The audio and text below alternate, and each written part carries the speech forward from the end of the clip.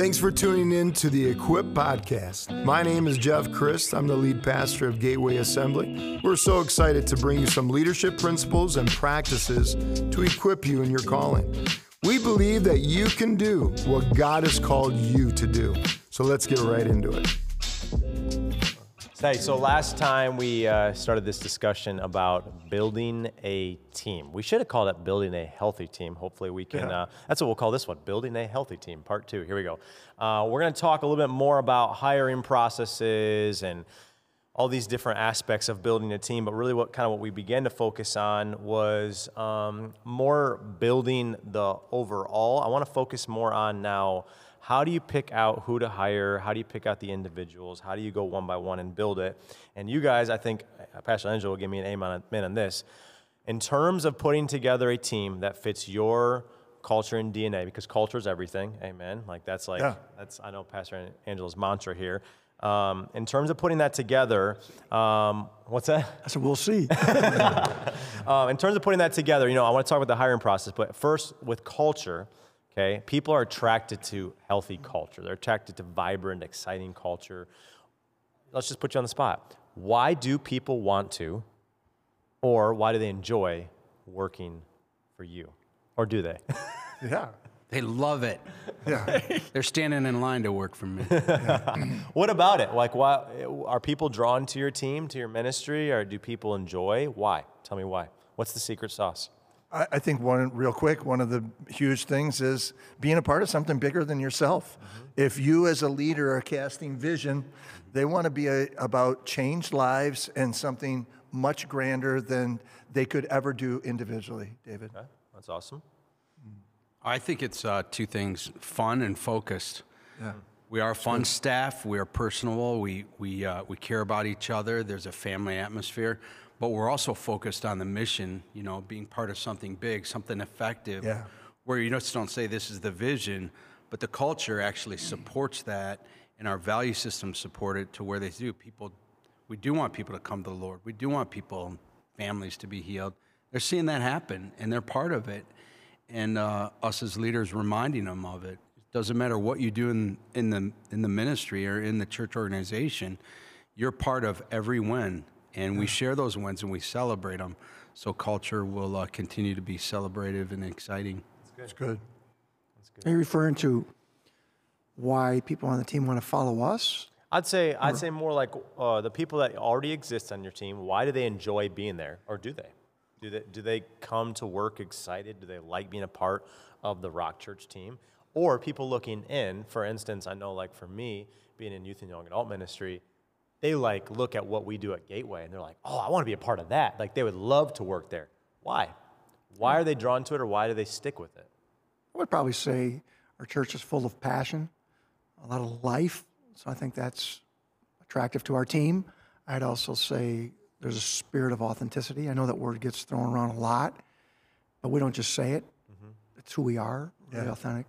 It's something I shared an episode or two ago just about the super and the natural. I think that our team sees that. They see us relying on God doing super powerful things in our church. There's a strong dependency on God, but there's also the natural or the practical. There's a healthy rhythm there. Yeah. There's a healthy balance there of the super and the natural where we do a lot of strong practical things as well. And that I think is needed in this generation. That's super good. That's good. For us, it's all about all the above, what these guys said. But I think the number one thing that sticks out for us is family, community. This generation, the younger generation, needs family. Yeah. They don't have family. And so my problem is I wish I had enough money to hire so many of these that want to be part of the family. And I think it's so important to create a family atmosphere. I learned that when I was on staff with my dad. Yeah. He constantly created this family because he told us if this isn't unified, the church will not be unified. And so we work very strong at unifying the inner circle so the outer circle is always unified. Talk to me about creating a culture of family. And if I want each of you to break down, you say you got this culture. What's the ingredients in this secret sauce? Like, what are you doing specifically? Be specific. You can talk about meetings, you can talk about strategies, whatever. What are you doing to attract, to build a healthy team? So in terms of family, can you talk to me some of the practical things you do when you say that your team is a family? What do you do to help cultivate that culture of family? Yeah, it's no matter how big or small the church gets, the pastor should always, goes back to fathering, goes back to being vulnerable yourself and also transparent, and just being available. I'm available. I love it when a young adult guy will text me or call me up and say, hey, can you take me to Starbucks? And can we spend some time, just around the table? Would you have some time for me? Yeah. And I love that. If it's a young lady, of course, my wife will be a part of that, and so on. And so I think for me, it's always about being available. So it's more than get the job done. It's more than just like, hey, get your hours, and you care about the personal investment just like you would your own kids, and their personal walk with God and things like that, and that you think that helps create family. Yeah, one of the things that we have done here at Gateway is we hire within. So the last 15, 16 years, we will only hire within. So one of my last hires was our children's pastor. He's been with us maybe 6 years now. He was a volunteer 3 years prior, but he's been with me full-time 3 years. Well, the year before that, I set it up with him for me to father him for 1 year. And I told him, I said, if I can't, or if you can't be transparent with me, I don't want you part of my team. Both him and his wife, I said, I want to talk about, you name it.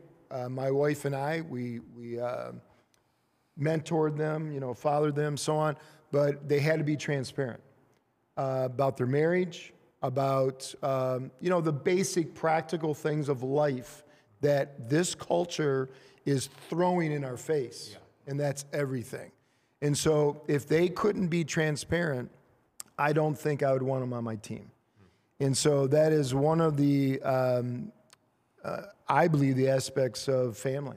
Because you're protecting the family. I'm protecting the community, the family, the whole family, the inner circle family. So if you're going to add someone to the family, we want to make sure it's going to jive with the family. Yeah. Right. It's like my middle school pastor right now, he's single.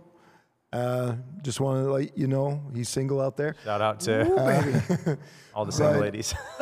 But with that said, I'm very protective on who he's going to marry. Yeah. If he's going to stay with me, because who he marries is going to affect the family. Wow. And so, I'm not paranoid about it. I Right. don't go at it fearful about it. You just care about the outcome of his life. I care about the outcome of his life, and also because everybody that works for me, they don't sign contracts, but I want them to look at working for me that they're here until they're retired. Yeah.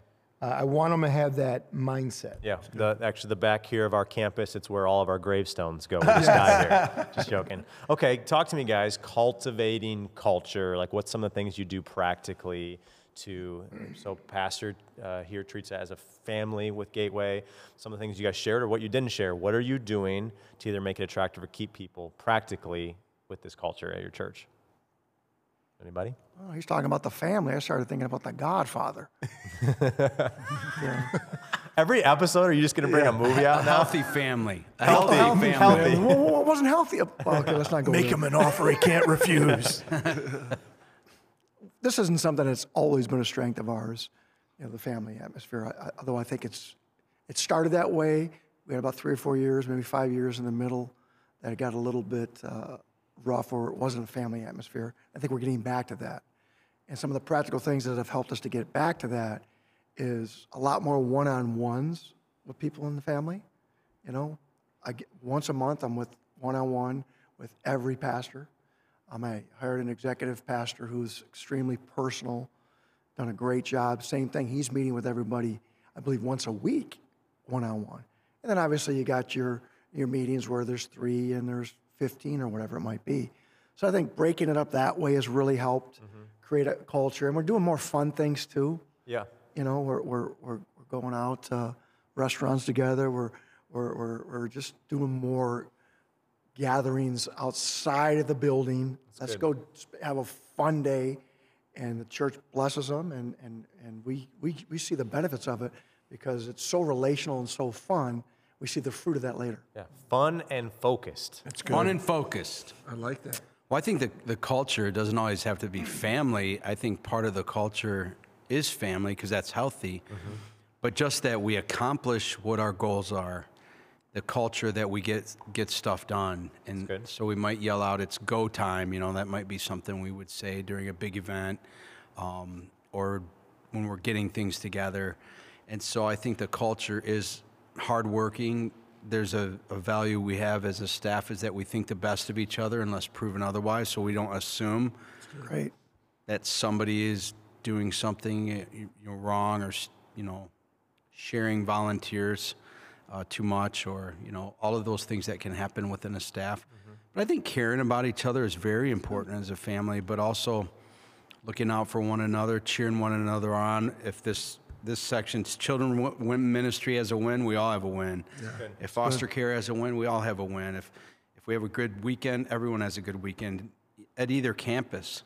And keeping that family feel is two things that tougher. Stick out to me here. I love the idea of it's a family, but you can't treat it so much like it's a family to the point that like you don't get the chores done around the house. You got to work hard, right? So I love this thought.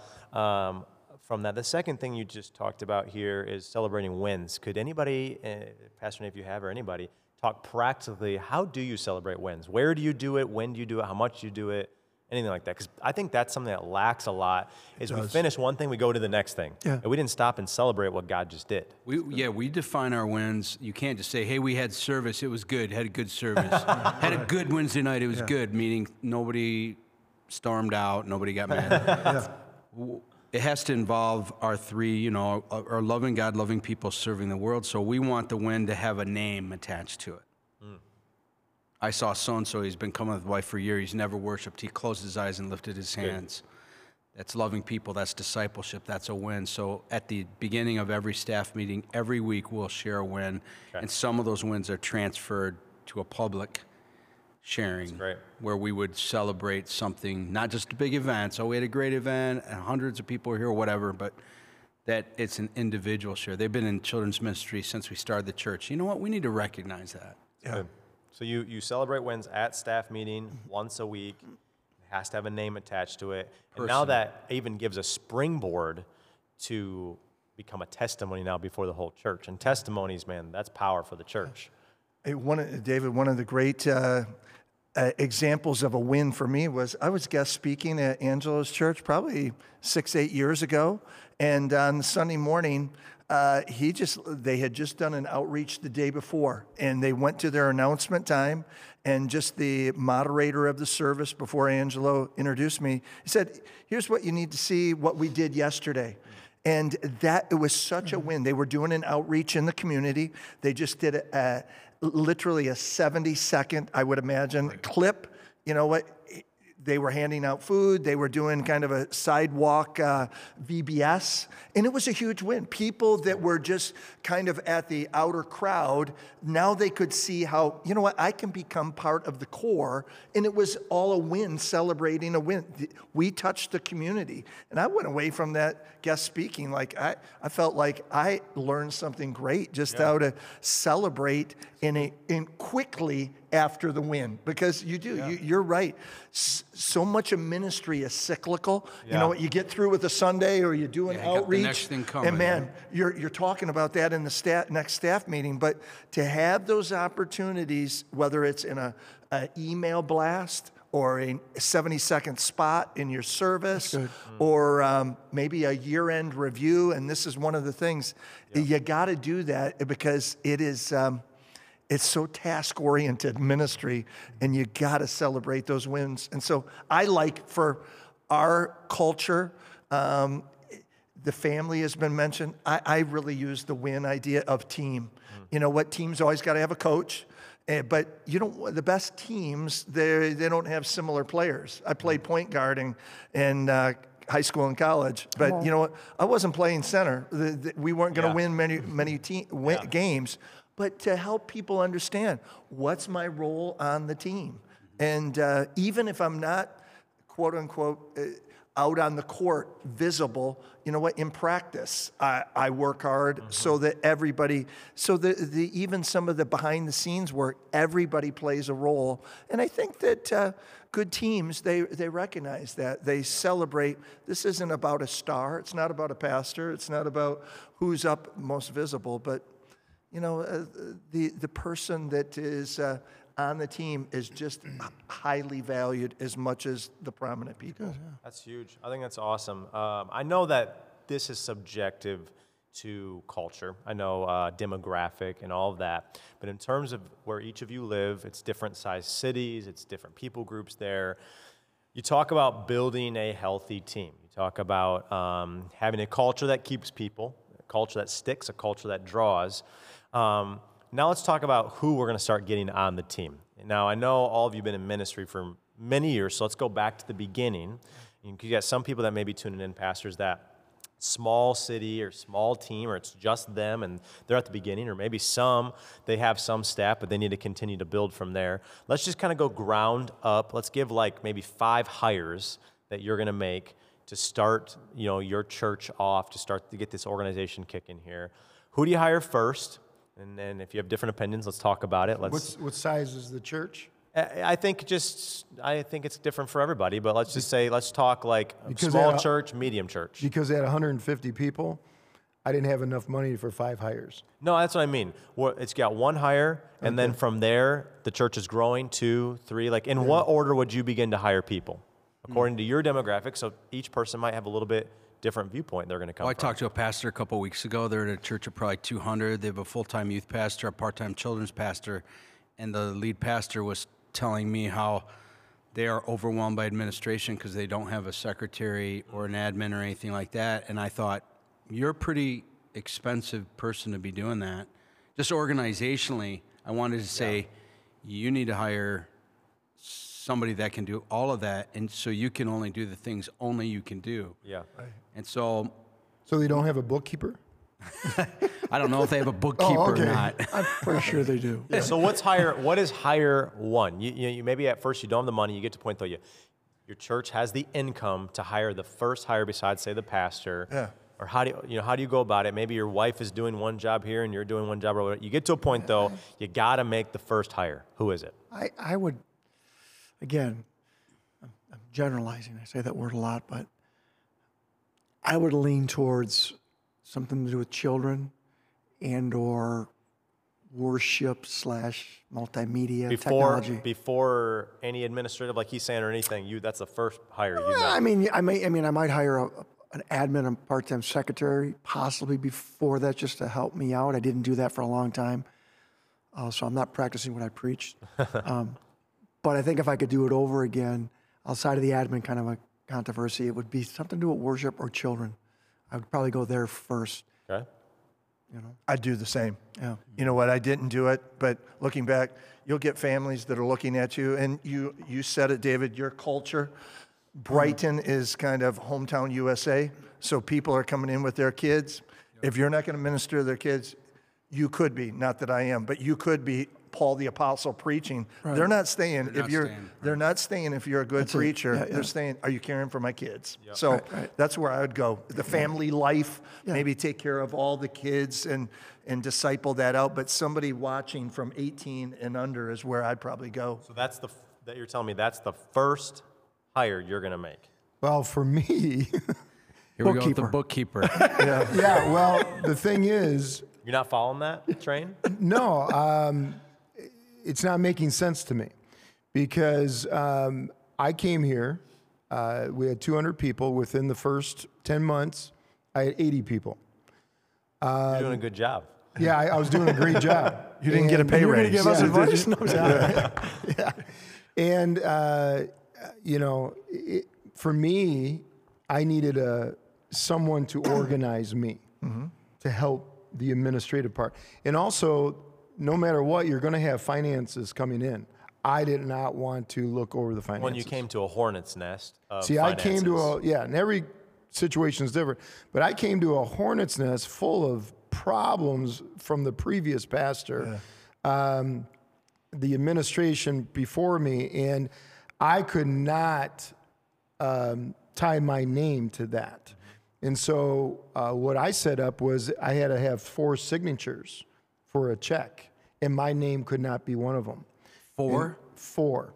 And I'm sorry, it was 4 on the sheet that could do it, but 2 signatures. 2 signatures per check. Yeah, per check, I'm sorry. But my name, I did not want my name attached to that in the beginning stage. And so I didn't want to be attached to the finances whatsoever. So the key that I was looking for was a secretary that could do both.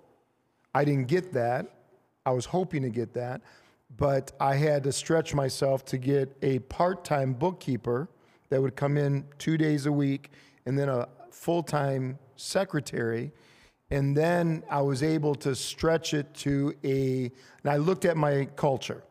My culture dictated a youth pastor. If it dictated a children, if it dictated a worship, I would go with that culture. You got a youth pastor that was a worship pastor. He could do both. Later on, but yeah, he could do, that's the goal. But I did eventually get a youth pastor that could do both, and that was a huge help in the way of finances for me. But for me, I would encourage a pastor that's first starting off, he doesn't want his name and hands tied to the finances. He doesn't want his wife hands and name tied to the finances. Because of all the issues that are in church today, and also the temptations that are out there. And so that's the key. If it's part-time, full-time, whatever you're able to afford. But then after that, if you're not building that foundation of somewhat of administration, everything else is going to fall. And so from that point, then I hired creativity in the church can't blossom without administration. If there's nobody building the structure, they can't build. I'm not really sure. I think. So what do you guys? What's your thoughts now that you've kind of heard his thoughts? I think it shifts a little bit. As you're smaller, you want to get people that are multi-gifted. They can do 2 and 3 or 4 different things. Maybe not anything phenomenal, but there's some. That shifts. Yeah, there's some. You grow. They have unique giftings, and they can cover a lot of ground. As you get bigger, I think you can isolate and go, I need someone that can hit it out of the park in this area. They don't have to be good at this and that and that. Yeah. But in the early days, you got to get people that have multiple giftings. And again, generalizing. Yeah, that's good. Yeah, I really believe I'm with Brad. I'm with Angelo over here. We planted a church, so there wasn't a lot of books to keep. There wasn't a lot of money. So we had to just think, and the town I'm from is very similar. Bedford, people are about their kids. Well, it's our culture now. And so their kids needed to be their children. Yeah. And so I was blessed. Rick, who was also, the guy I fathered, could do children, and he did youth. Okay. That's great. And so it was That's awesome. So the incredible blessing. the demographic of where you live is a little more kids driven than youth driven. Yeah, and in the town of 28,000, we had 5 elementary schools. Wow. That's amazing. Yeah, and then 2 big schools. I mean, they're D1 schools. It's a big school system. And so there's a lot of congestion of families. And mom and dad could come, and a lot of them came. We had a little nursery. I remember one family, they had like 6 kids, and they just said, you don't have the room here for our family, before we had built when we were small, and they left. They came back later, and they stayed for the last 18 years. But you got to have something for our children. Yeah. Mom and dad want to know their children take care of. And like Brad said, you can preach it. Your worship can be incredible. They will put up with mediocre preaching and worship if their kids want to come to church and love church. Yeah, that's true. See, in my case, when I came here, we had $300,000 coming in per year. And it went down to about maybe $200,000. And so I think when you plant a church, you don't see those kind of numbers in the beginning. So each pastor, now if I was to plant a church, and there wasn't much money at all coming in, I would totally lean Yeah, to what that makes sense. he is saying. Well, we had a family, I remember a couple, and I was kind of surprised. I visited them, and I knew them from the community. And I go, well, how are you doing with, kind of our Pentecostal distinctives? And Dad's like, oh, we don't believe any of that. But my kids love Pastor Rick and Beth. Yeah. I mean, I believe it. True that. Yeah. Well, to this day, just last week, I had a beautiful young couple and their family start attending the last month. I just talked to them last week, and they said, hey, we really don't care about the preaching. We don't care about this. We don't care about this. It's the children. Yeah. It's because of your children's pastor that why we're here. Absolutely. And, your head, it's good for the pride situation. Yeah. Until their children become youth, and it's about the youth ministry. Yeah. You know How's that. the student ministry going? Yeah. Well, that's right. That's true. That's true. Okay, so let's just say bookkeeper, secretary, administration, kids, youth, worship. There's let's just say roughly a top 5. Yeah. Let's go now. Somebody has more of a medium-sized church. They could be running 500 or so, somewhere in there, let's say. And they're growing, and there's the next step. What's a next step they could take? You have so many very interesting positions out there now where before it was literally that simple in ministry when you started. Now you have creative ministry of all these things. Where are some of the things, because each of your visions are a little different, where are some of the places you would take new steps and strides now? What kind of hires would you have to kind of take your church now to the next level to reach more people?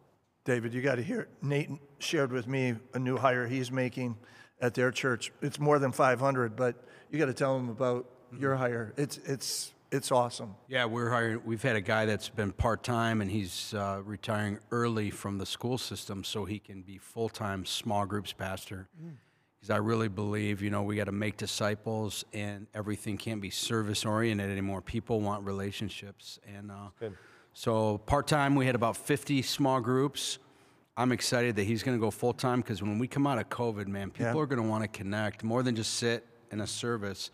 They want to gather around a circle and talk about Jesus and grow. Good. And so I really think we have to have a small group strategy in this day and age, for sure. No, COVID's going to be a game changer, I think. Right. Coming out of this, we're filming this, towards the end of 2020, but moving forward, we don't know what it looks like, but people need relationships. They've got to be connected. And so to facilitate a culture where people are getting connected, small groups, if you have the possibilities, Nate started out with that gentleman part-time, moving them to full-time. If you can bring somebody on that'll just help with the supernatural connections that people have to have in the body of Christ, I think it's the wave that's got to be nurtured in the future. Building family, we talked about. This is building family. I would also say, maybe about a year and a half ago, I hired an executive pastor who's extremely personal. As the staff got bigger and I couldn't spend as much time with them individually, we started losing some of that family. We started losing some of that culture. Yeah. And this guy helped take care of the staff. Is really helping me, shall I say, take care of the staff, which I think is key as you get to 500, 600, 700. If you don't take care of your leaders, your pastors, right? Then your culture becomes very weak and unhealthy. Yeah. And ours was because if they're not healthy, the church they're not isn't healthy. We were a machine, going on to the next greatest thing. And I could see in their eyes, and I kept hesitating to hire the executive, thinking we can do this. We've always done it without the executive. But my executive's primary role is to take care of that staff and to make sure that the staff and I are connected, kind of a thing. So that's a huge hire. And I would agree with Nate. The small group, life group pastor is something you really want to consider. That's something we're getting ready to do as well as we get close to 2021 and that. Yeah, that's good. This day and age too. Do you guys think how important it is to have really credible marketing, graphics, social media? Yep. I was thinking that. Gotta have Yeah, and I can huge. talk off of that. The difficulty I found between 400 and 600 was I have big vision, but the money wasn't there. And between the 400 and 600, I remember I really struggled because I had a youth pastor. I had big dreams for film and media. And so eventually we had a film media pastor. And I had big dreams for missions.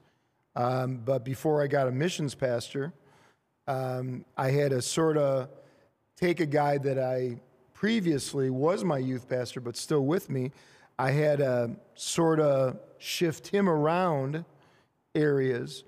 And we weren't, like during that time, we weren't big into small groups.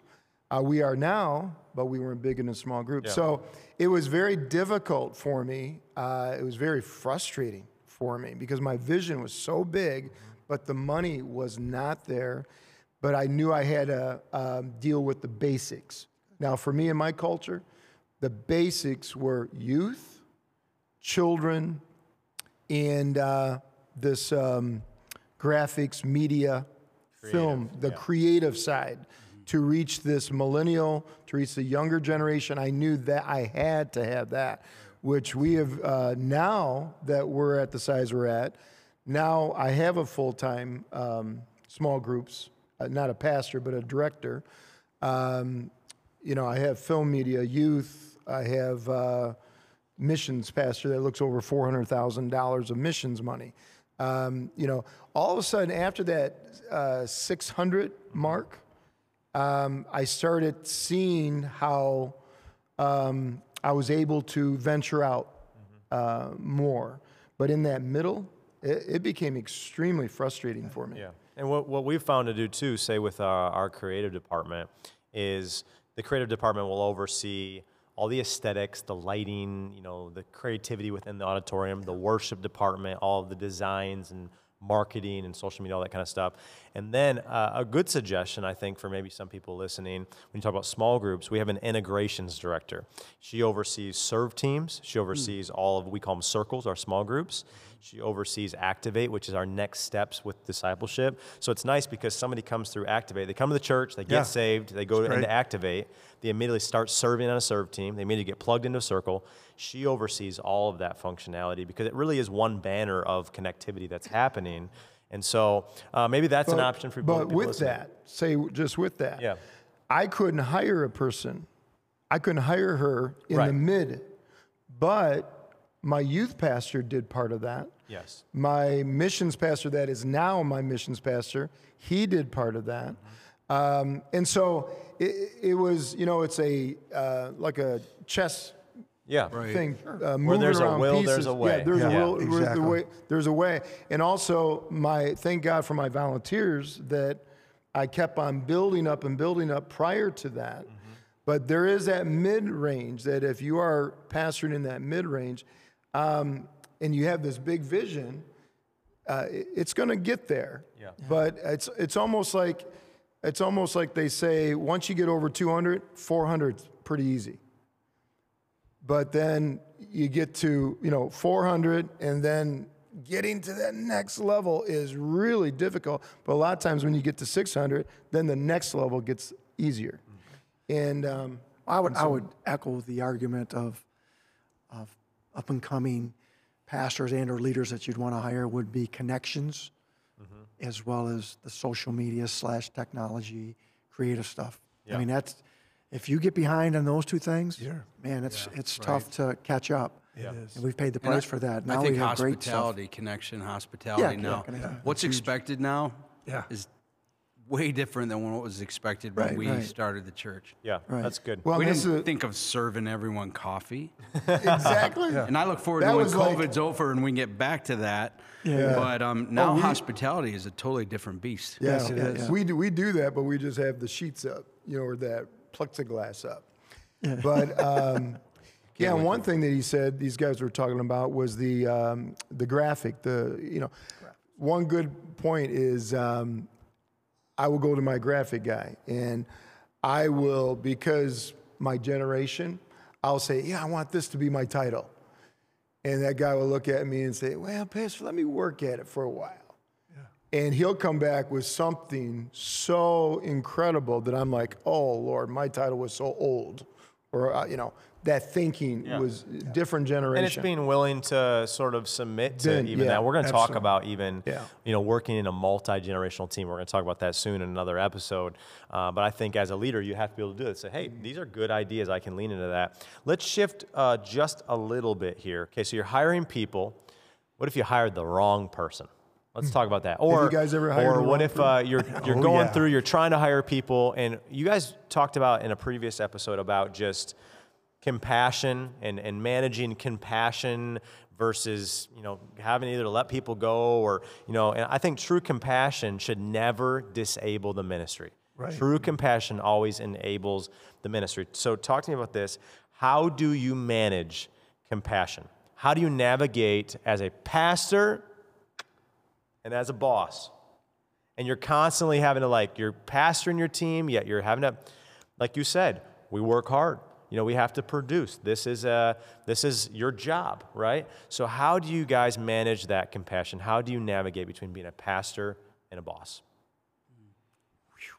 Well, trying to throw you some good ones here. That's good. On the Enneagram, I'm an 8.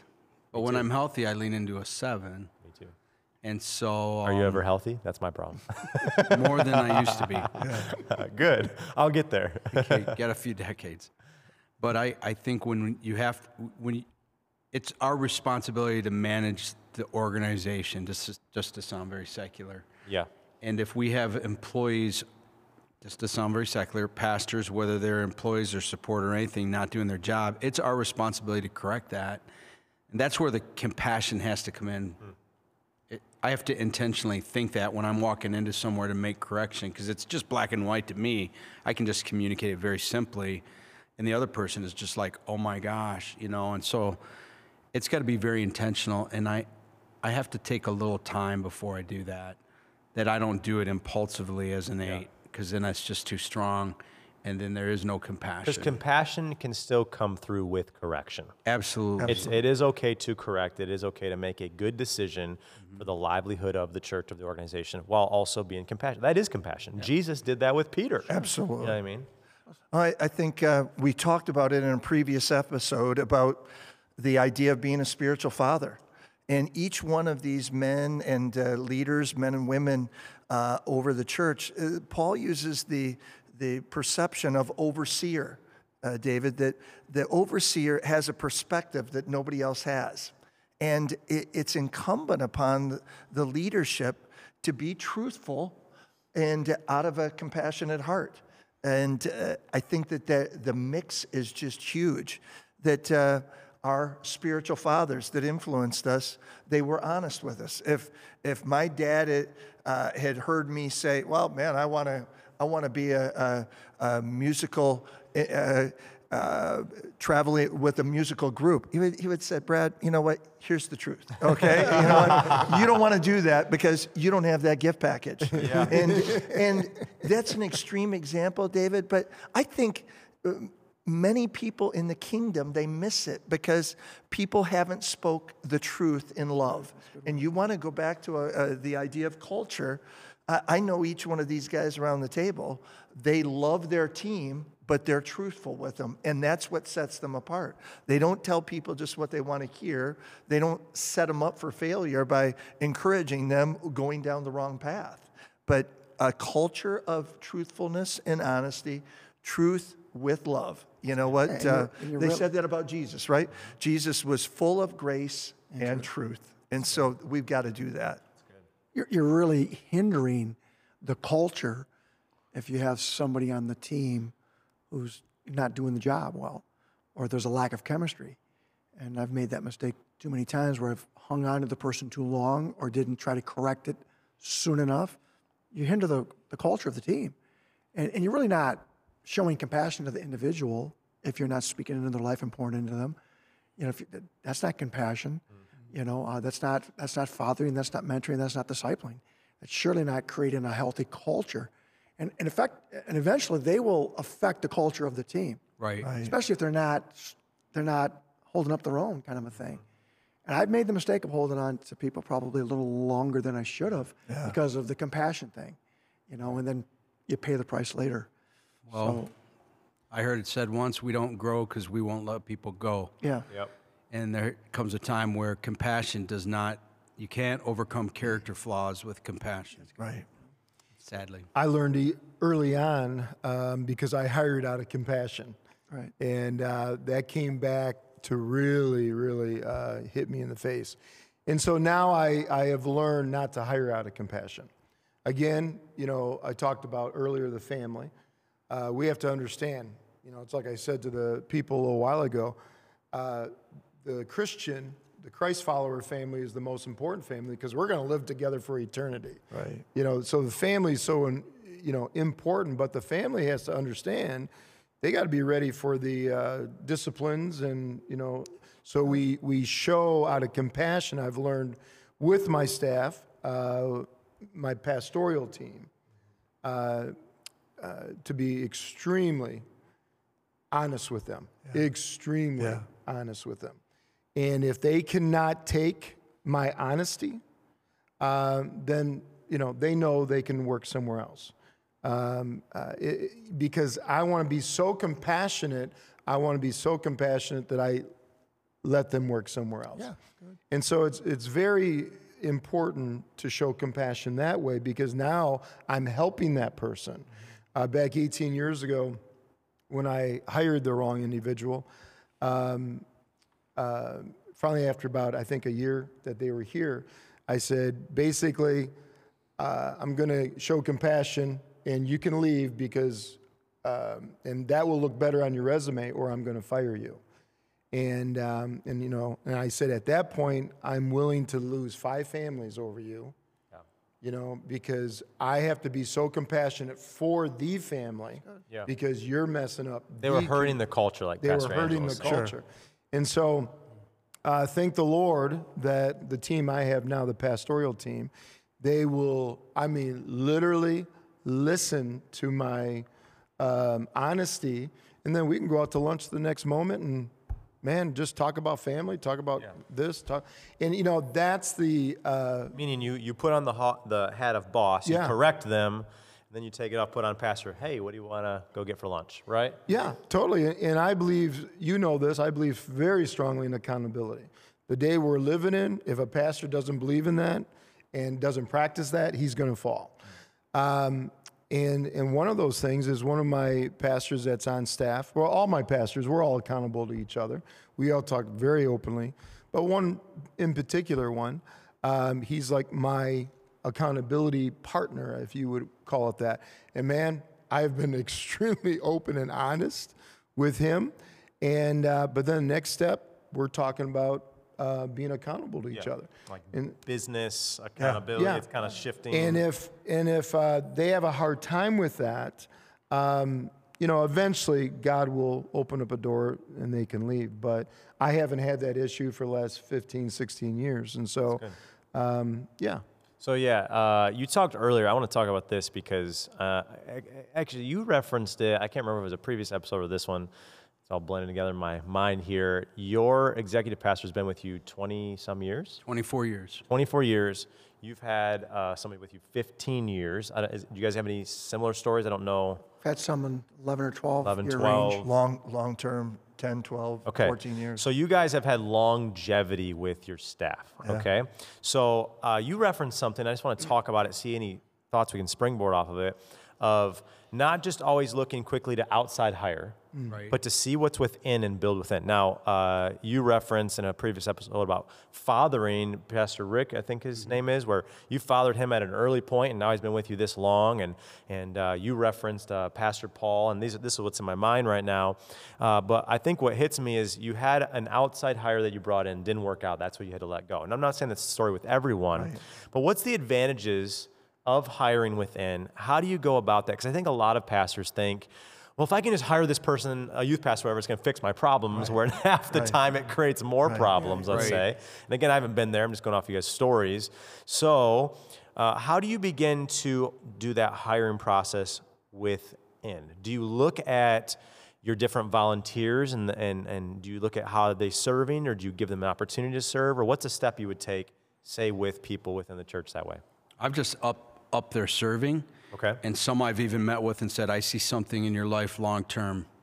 And I see leadership, I see spiritual leadership. Have you ever thought about being a pastor? Have you ever thought being a youth pastor? Have you ever thought about it? And then they usually say, oh, I have, but I'm not qualified, or, I didn't go to Bible college. And they think that's the only route. And then you can help bring and then hiring from within, man, you guys know, they know your DNA, they know you, they know what you expect, they've watched you for years. You don't have to do any of that training, because I've done both. All of our staff now, except one, is from within. Okay. And that new staff person definitely feels he's not from within. And so taking time to get him to know us and the culture and me, it's a lot more effort. Yeah. But it's going to pay off. Yeah. Then he's going to be one of us. I think the huge key. And I'll have him forever. Yeah. Well, the huge key of even what he's saying is you were their pastor for years. Yeah. That's a huge key. Is there a hard transition between you were their pastor to now they have to get you as their boss? A little bit. For me, it was a little bit, going back to Pastor Paul. I even told him in the beginning, after the honeymoon stage, and, we're all loving at each other and everybody's excited, and then the honeymoon stage is over, and that's about 4 or 6 months into it. I said, if you're with me after 1 year, still, that's when we're going to collide. Something is going to happen. Something, and again, we were 150 people at the time, and sure enough, after a year, something happened, and I even warned him beforehand. I said, when that time comes, you will either deal with it, or you'll walk. You'll want to go back to secular work. He was 31 when I hired him, 32. So he was a manager at like an engine plant beforehand, and so he knew the secular field pretty good. And so yeah, we went through that, and it was a good one. It was a tough one, but he managed through that. But then I helped him manage through that. Yeah. Now this is the tough part. Now when we got to around 700, and now to bring in somebody from within, I just don't have that time. Like I shared with Paul earlier, I don't have that time. I had the time a little bit, but not a lot of the time like I used to. So that's where, like a youth pastor would come in, like yourself, or one of my other guys that, like Pastor Paul. Right now, Pastor Paul is helping me mentor our children's pastor. So it's not all dependent on me. And so that's what helps me out. That's a good thought. Could you guys tell me strategically, what would you do? Because it's not like somebody walks through the door and it's like, that's my next hire. It doesn't always happen like that. You finally find them at some point. But what kind of strategic steps could some pastors and leaders listening take to develop volunteers and teams to give an opportunity, a platform for someone to quote unquote shine? That's not the purpose, but so that you will notice them, right? So what ministries, if you can speak to whether it's men's ministry or different areas that you've set up, what are some strategic things you could do to help build volunteerism and things in your church so that people can be noticed? Not even just for that purpose, but even building volunteers in those teams in your church anyways. That's needed. Ushers and children's direct workers and all these things. What are some things that you've done to build those things? I think, David, that the spiritual principle that the Lord teaches, if you're faithful with the little things, he'll make us ruler over more. And I think each good leader kind of takes the approach, watch me do it to begin with, and are they teachable? And then do it with me. Watch me see you do it, and then you do it on your own. I think those 4 stages, do it, watch me, do it with me, let me watch you do it and critique you, and then you do it and launching them to ministry. Again, what we've talked about is huge too. Just culture within our lives. Culture is what people do without having to be told. And every church has a culture. And rather than even teaching ministry, they learn the culture, know the culture. Your dad and you are an example. Angela and Nate mentioned it. Man, the greatest victories in our ministry in Brighton have been people that, I had a nursery director, Darren and Wendy, were our nursery leaders for 9 years, but then to launch them to pastor in Mason, Michigan. And now they're at our church, our daughter church in Clarkston on staff. Those are great things, but watch us, do it with us, let us watch you do it, and then do it on your own. That's great. I think it's Great, some stages. great steps. We've tried to put together a strategy that's worked pretty well for us. We call it doer, developer, and director. And then eventually, potentially on staff kind of a thing. So if they're not a doer initially, if they're not doing anything, if they're not serving. Taking initiative. Taking the initiative. Right. So they have to be able to know what the trenches are like, and they got to be able to do some of the work themselves, right? So then all of a sudden you start seeing that doer begin to develop as an individual and their character and develop others under them, and they're like, all right. And then you say, well, why don't you move into a director's role? Now you have developers under you, and you have doers under you. That's the kind of person we're looking to hire. We're trying to get away from hiring doers. Right. Now, are there some roles on the staff that you just need a doer? Sure. But again, I'm generalizing again, that you want to hire people that know how to develop and know how to direct, know how to lead, because spirits reproduce spirits, and you want leaders to reproduce leaders. You want directors to reproduce directors. Now, we don't have it fully flowing yet, Right. but it's starting to work really good for us. It's a great strategy, though. That's great. I love it when I see somebody coming to church and you say to yourself in your mind, you guys probably do this, where like, I wish I could hire them. Yeah. That's usually the beginning. Yeah. That's usually the beginning because they're consistent, they're responsible, they're teachable, they're responding to the Lord, they're just not sitting on their phone while you're speaking. They're engaging in worship, their hands are raised, they love Jesus, they love people. They don't leave the building the minute you say amen. They come to some extra stuff. They're involved in a small group. You just say, I wish I could hire them. And then the next thing is I'm going to. And then I start thinking, how can I make that happen? And what could I put them over to see? Yeah. You know, what's a big part of that too is people that you see potential in their lives. One of the attributes is they don't just identify problems. They're solution oriented. They're like, hey, Pastor, what if we tried this, or would this work? And they can identify the problem, but they're looking further down the road to say, I've got plenty of people that can identify the problem. Hey, you could do this better. That. How about the ones that can really see the answer of where it needs to go? Those are gold mines. Right. And I would throw in there just real quick, back it up a little bit. When you're hiring people from within, they know the culture. As Nate said, they know the DNA. I've had way less problems with people hiring from within. Now, every now and then, you just don't have that gift mix. Yeah. Right. So you have to go from without, although you might disagree. And I would say this, when we have gone from without, that's when we've had some headaches. Now, sometimes it's worked out great, but more of our headaches when that individual moves on have been with people that were never part of Rock Church, and we found them somewhere else. They've caused us a lot of headaches when they've moved on. Yeah, when I was a little bit smaller church, say like 100 people, I didn't have the finances to hire certain individuals, so I concentrated on volunteers.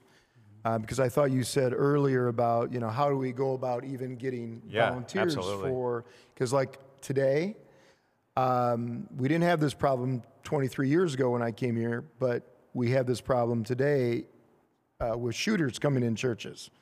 So right away, I think a pastor, I don't care what size the church is, he should be concerned about security.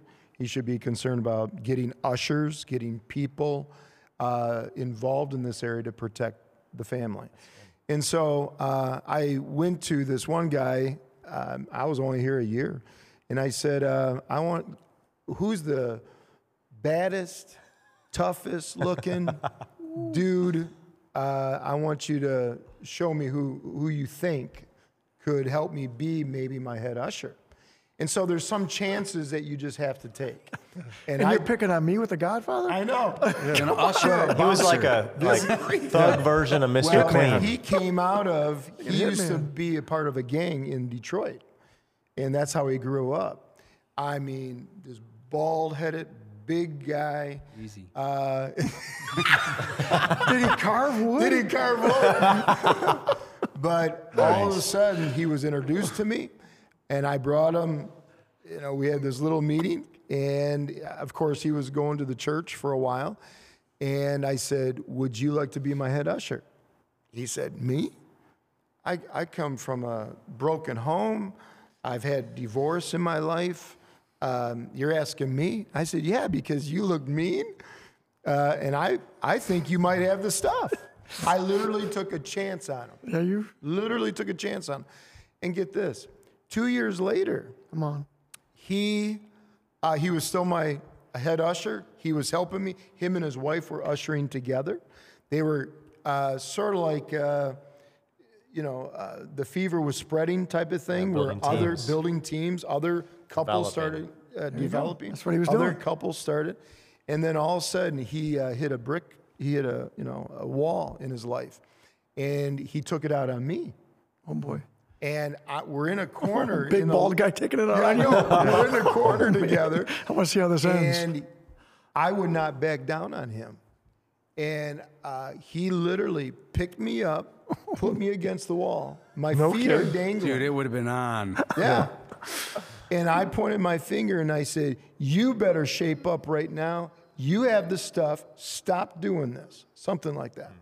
And because I knew he had the stuff, at that point, I had so much faith in him, so much trust, but he just hit a... While he was assaulting you, you still believed. He didn't assault me, he just lifted me up. No, Peter cut All off. right, that's not assault. Hey, when they would lift up Moses' arms, same Yeah. thing, lifting him up. It's the same same thing. exact thing. I had Peter a cut off an ear, right? I had a discerning spirit about this man. Oh, man. And I knew because of his past, Yeah. he was dealing with so much insecurity. Brokenness, He was, yeah. terrible. And I knew it. And I was not going to give up on him. Today, he has developed. He's still my head usher today. What else is he? He is over my security. I have an incredible security team. We have ushers on the outside in the parking lot, ushers, the greeters, the security. He now has duplicated himself multiple times. He has head ushers under him. And I mean, other churches come here just to get his training from him. But that is one. Sometimes we just have to take chances. What's the punchline though? What is he to you? Where is he arrived now? Well, he's like an accountability, if that's what you're asking. He's like accountability. He is one of 4 of your deacons. He is one of 4, and he's awesome. now a Good deacon story. after 12 years. He's been on the board and helps oversee now the whole church with Yeah. Pastor. And I mean, the man him and his wife are incredible. Incredible. It's awesome. And those were like moments in my life where I knew I took a chance, but I believe it was Holy Spirit led. That's good. And we just have to sometimes do that. And it works out well. That's It so works good. out well. I mean, That's all so I good. can think about is if he can pick up and almost beat up a pastor. Yeah. I'll never What do you forget. think he'll do to a criminal? Exactly. I wouldn't mess with it. Yeah, That's good. And I was scared to death when he picked me up.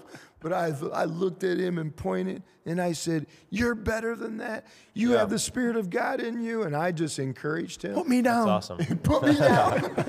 That's awesome, though. I mean, it's like when you're saying, like, man, when you see him, it's like, I want to hire that person. The people are there. Yes, It's they over are. time. Sometimes it's just, you got to start with volunteers, and maybe it can turn into a hire, but the people are there. I want to have you pray in a second, but for those that are watching or listening, I just want to tell you this. We want to get your input, and we would love to hear if you have questions, thoughts, maybe things you'd like to hear more about. We're hoping that this is encouraging and helping you. You can either email us at equip@gwfamily.com or go to gwfamily.com/equip. Get a hold of us. We would love to hopefully help you with some more of your questions or thoughts that you have. Hopefully this ministered to you and even give you some strategy and some things that you guys shared. I love that. What is it? Doer, developer, and director. Yeah, I love that. good. I love that. I thought. love that. Pastor, would you just pray over? I know there's some hurting pastors or churches, and they're like, man, I hear some of their story of what they got right now. I don't got anybody close to that on my team. Can we just bless and pray and believe that God's going to open their eyes? God's going to send people through the doors, even in the midst of what's happened with COVID-19. Right. People are going to walk through the doors, Yes. Amen. and Send them, teams are going to Lord. be built. Amen. Healthy teams, healthy church, healthy individuals. We just pray. Could all of us pastors just lift our hands to that center camera and pray for these pastors? God, right now, we pray a blessing. We pray an anointing upon these pastors and their Jesus, wives do right it, now. Lord. We Dear Lord, exhort, we're in a time Lord, in the your midst of spirit COVID. We're in a joy time in the about their midst of a life. darkness. And dear Jesus, right now, where pastors are discouraged, pastors, they're not even sure, many of them, if they're going to make it out of this. They are going to make it out of this. them help And dear from on Lord, high, right now, Lord. strengthen their hearts, strengthen their minds, Lord. strengthen their soul, dear God. Would you, Lord, Strengthen their even marriage. now. And dear God, Lord, right now, let them know that that same spirit that is on them before COVID is the same spirit that's on them during COVID. Yes. And dear God, the church is awesome. The church is great, that even the gates of hell cannot come against it. Thank you, And dear Jesus. Lord, so we pour that upon that pastor. Yes. Dear God, give them the volunteers. Strengthen them. Start, This Lord, hour, opening up Lord. their minds, open up their hearts to different areas, dear God, within their flock, within their church. And dear Lord, right now, you're going to build up foundations like never before. God, it just takes a man or a woman to have vision of you, dear God. So, Lord, create that within them. In your precious name, amen. Amen. Amen.